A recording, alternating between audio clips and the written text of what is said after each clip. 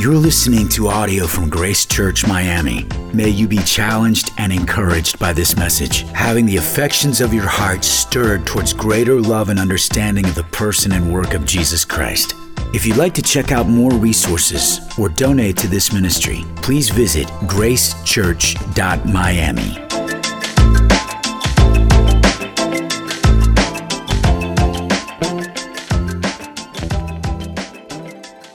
Well, good morning. Let me reiterate what's been extended to you already from Jeannie to you, and that is just a word of welcome. Glad for you to be with us this morning. For those of you who have not had a chance to meet, perhaps this is even your first Sunday, my name is Eric Bancroft, and I have the privilege to be one of the pastors here alongside Ronald and Chris.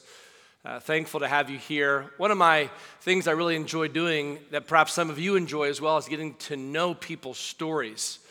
Spending time with them. In fact, one of the opportunities that we provide on a regular basis is numbers of us all go out to lunch together afterwards. In fact, at the end of the service, you'll see on the screens behind me, you'll see locations for where we're going today for lunch. That's a great place to get to know people, to be able to find out their stories and ask them questions and where are they from and what have they been doing and just life experiences that they've had. And this is a part of getting to know people. You'll find that the people seated around you are intriguing, various in their experiences, really colored in some of the things that they've had to go through. One of the things that I enjoy doing in regarding getting to know these people is also getting to know the lessons that come from that. It's one of the reasons why I've enjoyed reading biographies. I don't know how many of you enjoy biographies. I enjoy reading biographies because biographies provide me the opportunity to kind of live through other people's experiences, both intriguing as to things that they've gone through that I will never go through, both good or bad, as well as lessons that they've learned from those experiences that I hope to learn without having to go through those experiences. Over the years, I've read different biographies and have learned various lessons from them and have watched and seen different things. I remember in my 20s reading the biography of Malcolm X and learning a number of things from that biography, one of which is just the practical helpfulness of leaving a light on at night and how light can discourage otherwise characters who would seem to do something to your property or person. Reading the biography of the childhood soldier story, A Life Way Gone, Memoirs of a Boy Soldier by Ishmael Bea. And I remember weeping as I read that book and learned how the author was kidnapped and forced into being a child soldier and forced to do horrific crimes against his fellow countrymen and women. And then life having to put back together after those years and how hard that is. I've never experienced anything like that. The book titled Here I Stand, a story of the biography of Martin Luther, this German priest during the 1500s who was so disillusioned with the very system of religion he was in that he finally just stood up and had enough, and unbeknownst to him that God would use him to cause a reformation known as the Protestant Reformation, protesting the abuses of the church. The lessons to learn from his courage.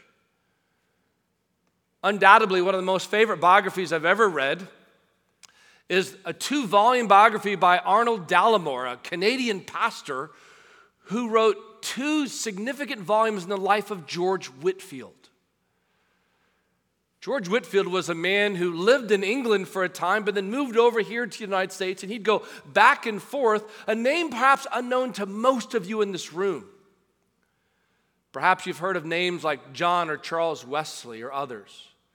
George Whitefield, interestingly, God blessed his preaching ministry so radically that on human record there is no other greater report of a response to the preaching of the Word of God except the book of Jonah, where the entire people of Nineveh responded to Jonah's preaching. There's no other human record in all of human history of the response to the preaching of the Word of God as there is to the preaching of George Whitefield.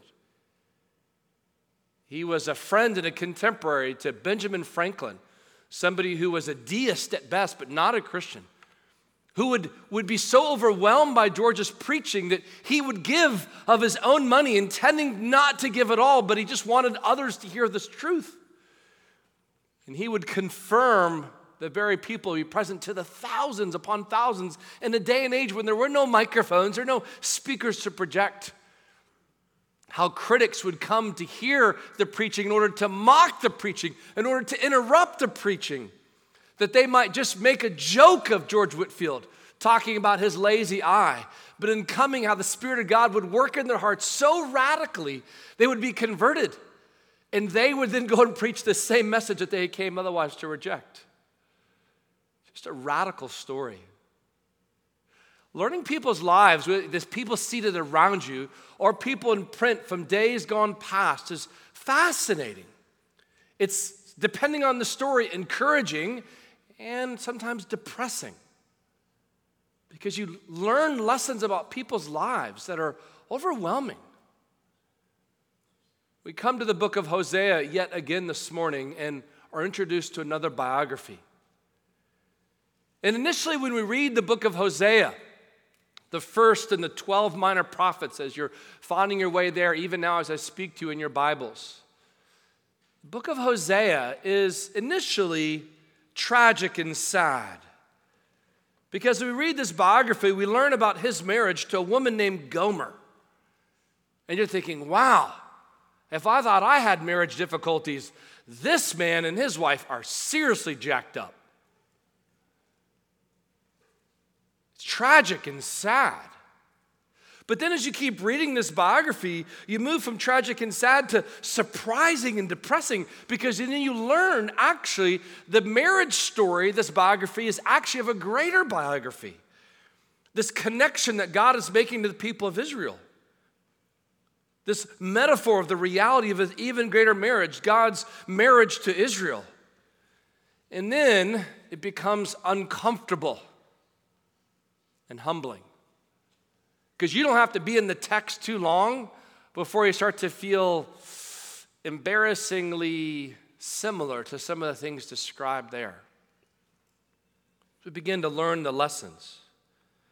The title of today's message is Reaping the Whirlwind, from Hosea chapter 7 through chapter 10.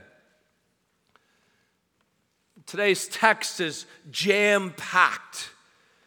And honestly, it contains some verses that are incredibly difficult to kind of unpack because of the way in which they're describing the situation at the time. One commentator I read this week said in regards to some of our material this morning, quote, "This is without question among the most vexing texts in the Hebrew Bible," end quote.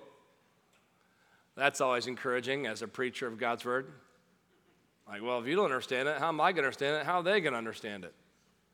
But I'll do my best this morning.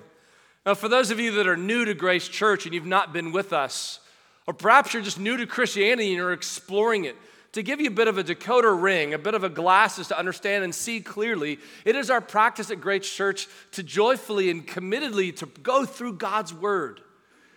We're in different books of the Bible. There's 66 books of the Bible over the span of 1,400 years.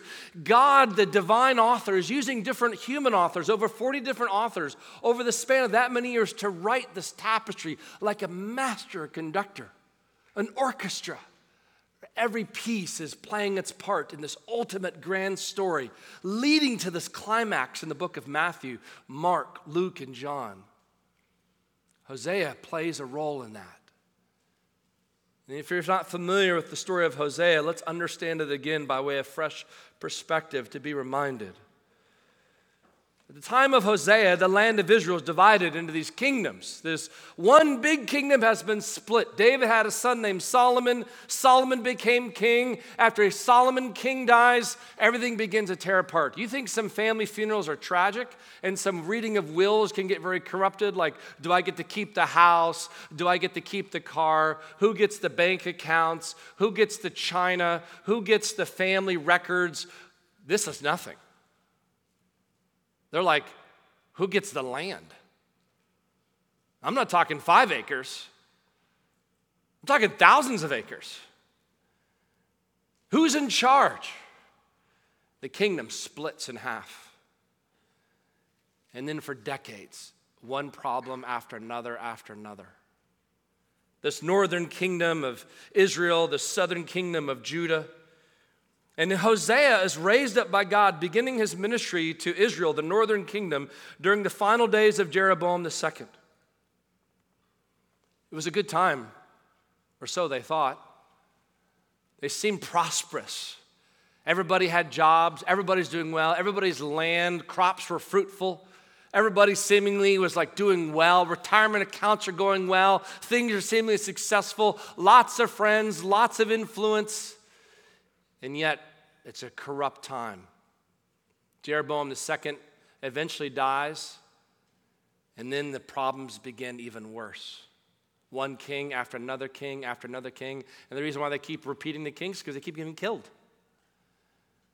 I mean, imagine getting a job at work where you're asking, like, hey, so the manager here before me, why did he leave?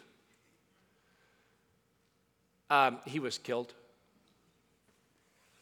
I'm sorry, he was killed? Yeah, by a coworker. Is that coworker still around? He is. Yeah, I don't think I want that job. Except the way that they did this in this time, you know who's killing the kings? The guy who would replace him to become the next king. I mean, just like murder after murder after murder. And the whole system is corrupt. If you think of the book of Hosea, you could outline it like this. Chapters 1-3 is about the adulterous wife and the faithful husband. Chapters 4-14 is about adulterous Israel and the faithful Lord. We learn in chapters 1-3 of this micro relationship, of the macro relationship, of the faithful Lord and the adulterous Israel. For our purposes this morning, let's go through Hosea 7-10 and learn really three movements towards redemption as we see this progression. First of all, in Hosea chapter 7, the indictments of depraved crimes. The indictment of depraved crimes. Look with me at Hosea chapter 6, verse 11, the last verse of chapter 6, into chapter 7, verse 1.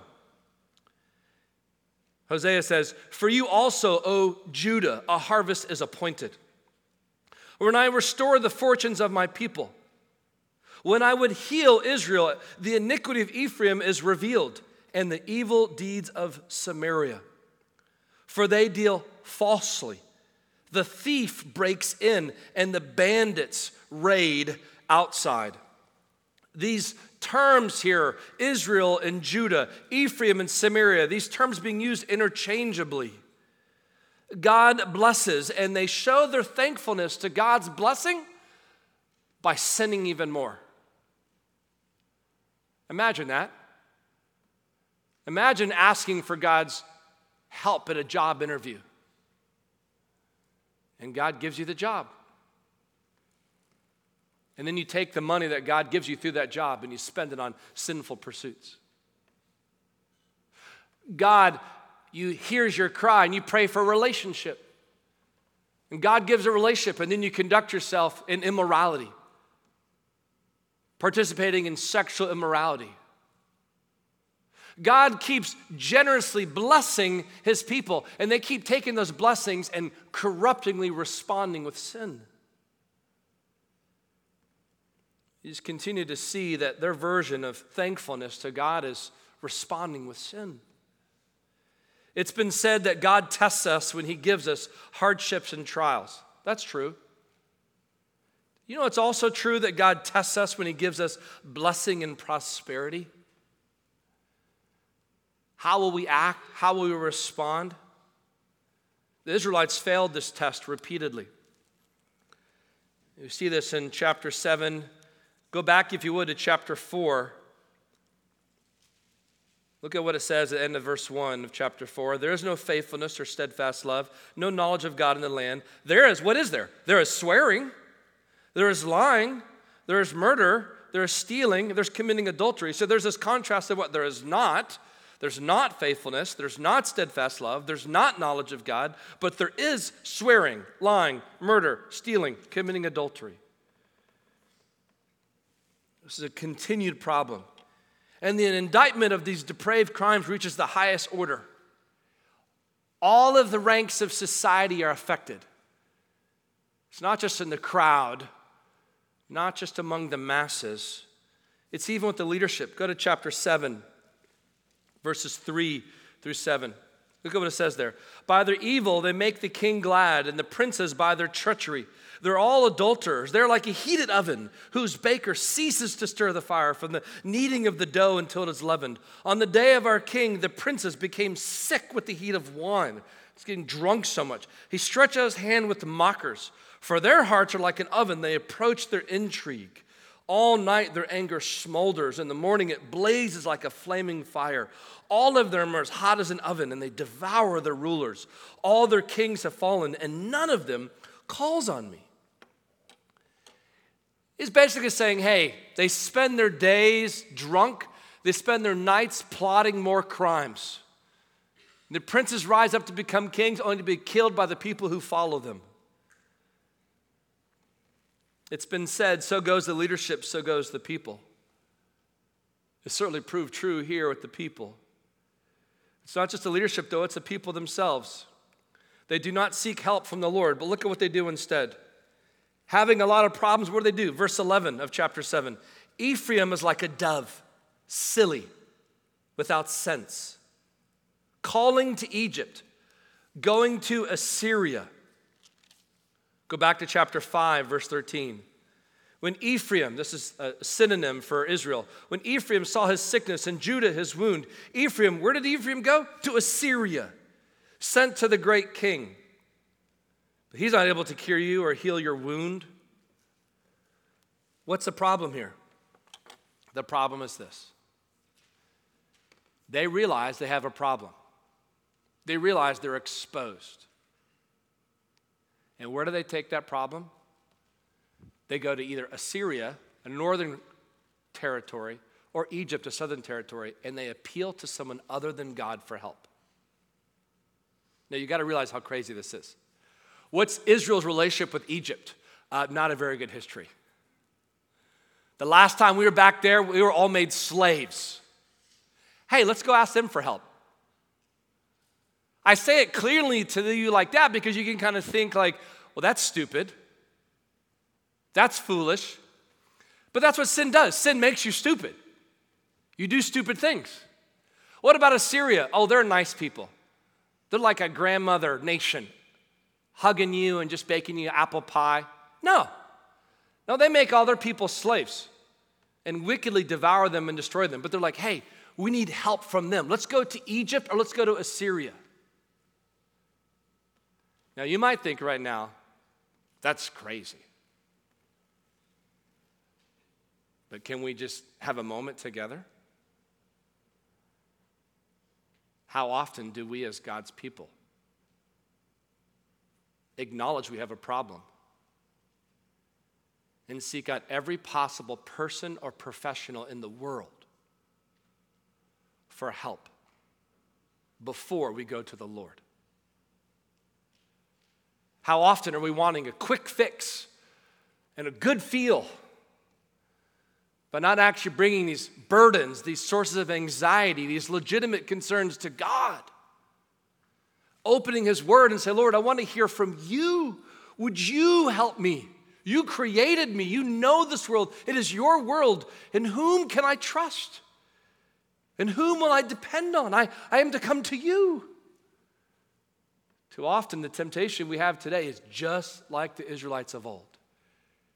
We would rather look to some enemy places, some foreign lands, some people who do not intend to worship God to help us before we would look to the Lord. So we should be careful before we start to throw stones of condemnation and disappointment at a people long ago, 2,800 years ago, that we would see actually we find ourselves we're making the same mistake today. What we see in this text in Hosea chapter 7 is that blessing brought more sinful choices. This is a constant challenge. This continued recognition that what God does in giving grace with prosperity and provision are then often responded to with more disobedience and wayward living. And what you see here in the text that's so tragic is how commonly they act like they are committed, but they're not. They're not really committed. Look at what it says in verse 14 of chapter 7. They do not cry to me from the heart, but they wail upon their beds. What is this talking about? God says, hey, the Israelites understand they've got a problem. And they say to me, help us, but they don't really want me to help them. I think if we're honest, a lot of times, if we're not careful, our relationship to God can be really guaranteeing that God is the means to our happiness. But if we can find happiness through any other means, we'll take it. And we'll only go to God as long as we have some type of implied expectation that He will facilitate our happiness. It's not God we just want happiness. We want stability, we want security, we want prosperity, we want health. Friends, that's how the Israelites treated God. God says, I know, I see. You don't really want me. You just want to return to everything being okay circumstantially. Sometimes we can wrongly interpret God's grace. And I think that's what's happening here, is that this understanding, like, well, we know our God. He's a covenant God. We cry out to Him, and He'll hear our prayers. He'll forgive. That is true. But we should remember what Scripture says. Romans chapter 6, verses 1 to 2. What shall we say? Should we continue in sin that grace may abound? By no means. How can we who died to it still live in it? I don't know how many of you have heard the name David Milch. David Milch is today, as I speak to you, 77 years old. David was a student at Yale University and eventually went on to be a professor there and taught at Yale University. But interestingly, he changed careers and became a 4-time Emmy-winning writer-producer who co-created the series NYPD Blue and HBO's show Deadwood. Before his career in Hollywood, as a professor at Yale, completely different life. And over the span of his life, for those 3 decades in Hollywood, he made over $100 million. You think, man, I wouldn't mind making $100 million in 30 years. But today, David, tragically, has not a penny to his name. He has $17 million in debt. $17 million in debt. All from gambling.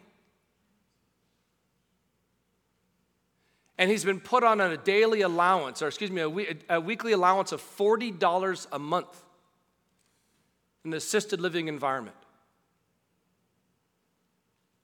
Now, why do I reference this man? By no means to shame his name, but illustrate what is available publicly by information to say, how tragic is it for God to give someone so much and for a person to take that and to so tragically make so many bad decisions with it? Do we not see the same temptation? How is our heart tempted to travel down a path of depravity or sinfulness while being so blessed? Our health, our singleness, our finances, our marriage, our jobs. This takes us to the second movement towards redemption. The first one being the indictment for depraved crimes. The second one is the implications for destructive choices. This is Hosea chapter 8 and 9. Hosea chapter 8 summarizes their sinful actions of what's to come. Just look, if you will, at verses 13 and 14 of Hosea chapter 8. As for my sacrificial offerings, they sacrifice meat and eat it, but the Lord does not accept them. Now He will remember their iniquity and punish their sins, for they shall return to Egypt. You want it? You got it. That's what God's basically saying here. For Israel has forgotten his maker and built palaces, and Judah has multiplied fortified cities. So I will send a fire upon the cities, and it shall devour her strongholds. Now, chapter 9 details the consequences of the rebellion. There's the loss of joy in verses 1 and 2, the loss of their land in verses 3 to 6, the loss of wisdom in verses 7 to 9, the loss of children in verses 10 to 16, and the loss of the Lord Himself in verses 17. Look with me at chapter 9, verse 17. It says, "My God will reject them because they have not listened to him. They shall be wanderers among the nations." Friends, to see this from a national problem to a personal one, do me a favor, keeping your finger in Hosea, turn to the book of Proverbs. Just to the left in your Bibles, right after the book of Psalms is the book of Proverbs. Look with me at Proverbs chapter 1. I want you to see something in Proverbs chapter 1. Because what ends up happening in Proverbs is that God is personified in the person of wisdom. And in Proverbs chapter 1, there is this cry, this invitation towards wisdom, this offering for help. But I want you to kind of see the rhythm of what happens. Look at Proverbs chapter 1, starting in verse 20. Wisdom cries aloud in the street. In the market, she raises her voice. At the head of the noisy street, she cries out. At the entrance of the city gate, she speaks.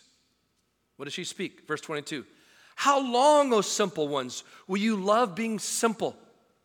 How long will scoffers delight in their scoffing and fools hate knowledge? Verse 23. If you turn at my reproof, behold, I will pour out my spirit to you. I will make my words known to you. Here's the summary, verses 20 to 23. God does not hide himself. He makes the invitation and the opportunity to learn from him open and available.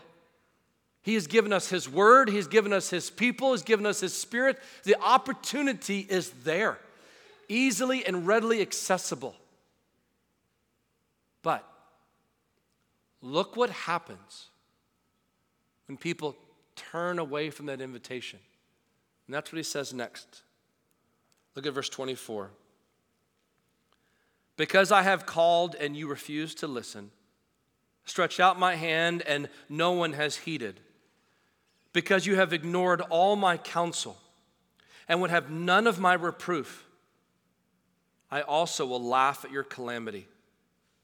I will mock when terror strikes you. When terror strikes you like a storm and your calamity comes like a whirlwind, when distress and anguish come upon you, then they will call upon me, but I will not answer. They will seek me diligently, but will not find me, because they hated knowledge and did not choose the fear of the Lord, would have none of my counsel, and despised all my reproof. Therefore, they shall eat the fruit of their way and have their fill of their own devices. For the simple are killed by their turning away, and the complacency of fools destroys them. Verse 33, but whoever listens to me will dwell secure and will be at ease, without dread of disaster. Friends, whether it's in Hosea, chapter 7 and 8 and 9, or whether it's in Proverbs, chapter 1, God is graciously saying, here I am. Listen to me. Here is my word. Follow the path I have for you. Here is the relationship I am extending to you. And I will respond. I will listen. I will love and forgive. But you have to turn from your ways. There are some perhaps here today. You want instead, perhaps by temptation, as any of us do, by temptation, more of a God of your choosing. You appreciate things like faith, grace.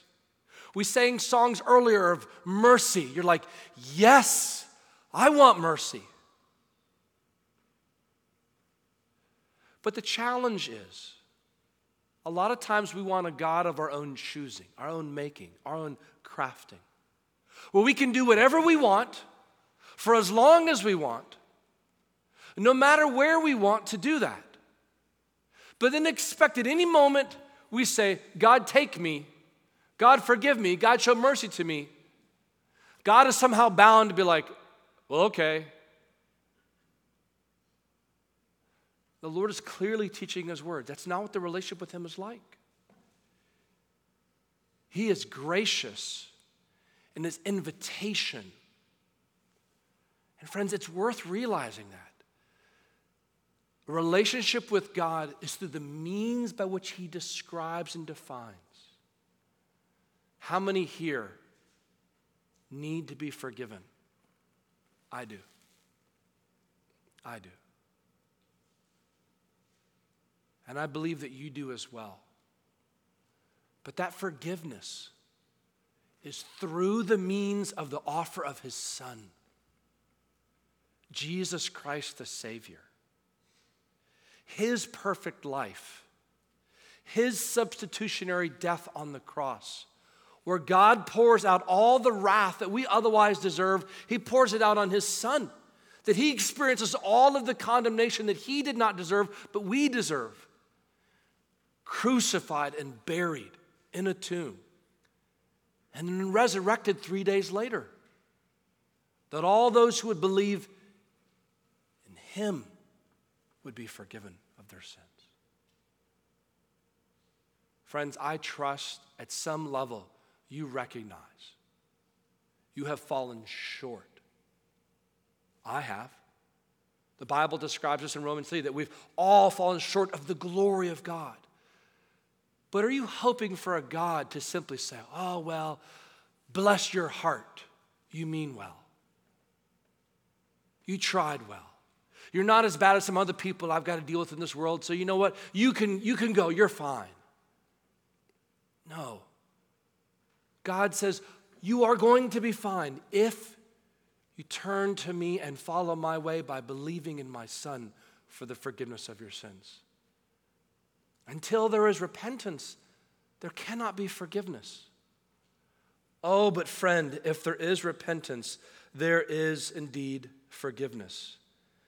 And that takes us to this third movement here towards redemption.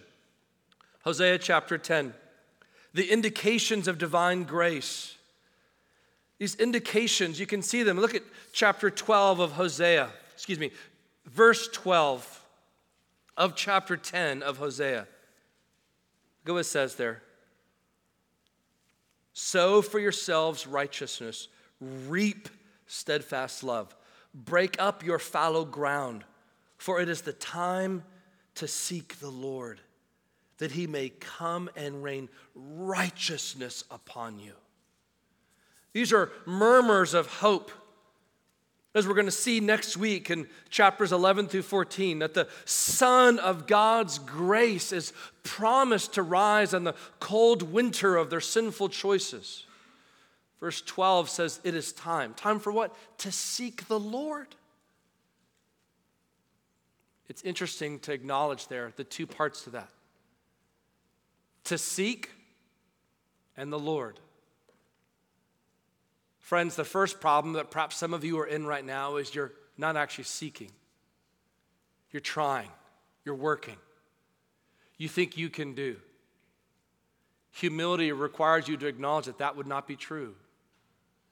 And the second part is not just when you're ready to acknowledge that and you need to seek help, but where do you seek help from? In the Lord, to seek the Lord, finding hope not in yourself. Some of you know this in different states around the country. Florida is one of these states that has the 3 strikes law. In 3 strikes law, for those of you not familiar with the judicial system, I'm happy for you, and other family members of ours or ourselves and our past as well, we might know the 3 strikes law personally. The 3 strikes law is basically this understanding of the judicial law, which is, hey, first strike of a major committed felony you've done, there's going to be a consequence for that. Second strike of a committed felony, there's going to be a consequence for that. But just so you know, if you do this thing 3 times, you committed an egregious felony 3 times at 3 strikes law, your sentencing will be even more extreme. And the idea is that it's supposed to deter criminals from committing 3 egregious felonies. Like, oh man, I don't want to do that because if I do that, I could be going to jail for life. Sadly, as a lot of sociologists and criminologists have recorded, that's not how it often works. I don't know many criminals who are like, you know what? Let me just, before tomorrow's bank robbery, let me just think this out for a second. Let's see, I went away for 7 years. I got probation. Went away for 5 years. I'm still on probation. If I do this bank robbery tomorrow, I'm going to go away for life. Yeah, I should probably choose instead a more viable profession. Like, that's just not how these conversations work, right? I mean, sin makes you stupid. You do stupid things. You think, like, you're the exception rule, like, I won't get caught, says every criminal who gets caught. And, I mean, we can just be honest. Like, some of us, that's our background. We understand that kind of relationship. Like, you just get that. You're like, yeah, I was stupid. But the idea of the three strikes law is, man, you only get one chance, you get a second chance. You don't get a third. You get a third, it's done. Here's the good news that I want you to see in the book of Hosea. God does not operate on a three strikes law. God's not tallying up how many offenses you have against him, how great those offenses are. And once you reach a certain limit, he's like, you know what? I'm done with you. I tried. You won't listen. There's no hope. I say this why? Because some of you right now sit here under the sound of my voice and you feel that you're outside the capacity for God to care for you and reach you. You sit in a cloud of shame, an overwhelming guilt for sins you have committed or that you are committing, things that you have done, things that you would dare not to share with anybody here because you think no one else is like you or would understand you. I can just say as a pastor to somebody in this room, you'd be surprised how jacked up we all are. But what I want you to see here in the text is that God does not operate like this. God loves to save sinners. His love is patient and persistent and consistent. May I remind you that the story here, the bigger picture of what's happening, is a marriage of Hosea and Gomer is illustrating. I mean, honestly, if you had a woman like Gomer as your wife, you're like, yo, we're done. We are done. We're never getting back together again. There's no reconciliation. You're on the streets. The last thing I'm going to do, Gomer, is pay off your debts. The last thing I'm going to do is buy you back as my wife. I'm the one who's been providing you this whole time. You can just sit and just sulk and just the wallow of your disgust. Yet Hosea goes back and buys her and loves her again. It's a picture of God's grace. It's unbelievable. What we see here in the book of Hosea, these 14 chapters, is this collection of ministry for 25 years. Do you realize that? As pastors, we have these conversations, just to be honest, behind the scenes at Grace Church. We do a lot of member care. And we're like, hey, the thing with Janelle, it's been a problem for a couple weeks now. Janelle's like, why my life got above? There's no thing with Janelle. It's Tony Format we actually talk about. I mean, he's been a member here how long? We've been pastoring him for how long? We've been caring for him, loving him. He doesn't seem to get it. I mean, we've talked on this subject for 3 times, 4 times. I'm not going to lie. I wouldn't be upset if he's like, you know what, Grace Church is not for me. You guys are a little heavy-handed. You're just like so big on the Bible. I'm going to go find a church that's more loving. You're like, it's actually going to help us out because you're a bit of a headache. Just to be clear, it's not Tony Forman. That's why I give Tony an example, because he's the exact opposite. Imagine God having this conversation, not for 1 year, not for 2 years, for 25 years. Why do I highlight that time? Because I want you to think, if you think you know what patience is like, I think I know what patience is like. You and I have no clue. God's patience with the people of Israel for 25 years, continuing repeatedly to teach them, to show them, to love them, to speak to them. And here's the deal. They still would not listen. But God said, I'm not done with you. Here's the question you and I have to answer for ourselves. Are we listening? Are we listening? If we are, where do we turn? We don't turn to our resolution to stop doing and start doing. We turn to God and say, God, I cannot do this apart from you. My community group, for those who are new to Grace Church, they come to my house on Wednesday nights. If you're new to community groups or you're new to Grace Church, you can come to my house this Wednesday night.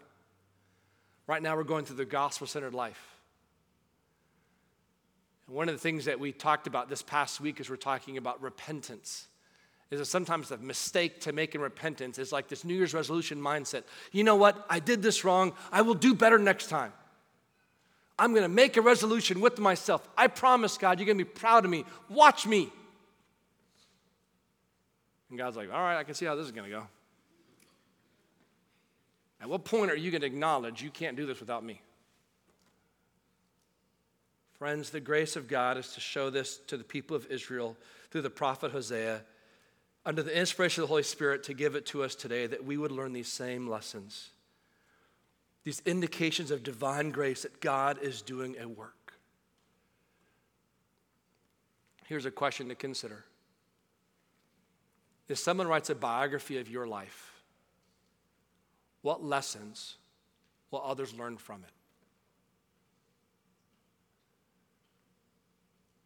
The question is not, will you make mistakes? You will, you have, you'll continue to. The question is, what will you do in light of those mistakes? What lessons will other people learn to imitate or to in any way turn from? And I hope and pray that the biography of your life will tell a story of not an amazing man or woman that you are, but an amazing God who reaches into your life through the power of the Holy Spirit, of the gift of his Son that you've committed your life to, for the forgiveness of your sins and a love for him, the perfect, risen Savior, who's not only a model for us to imitate, but more importantly, he is a substitute for us.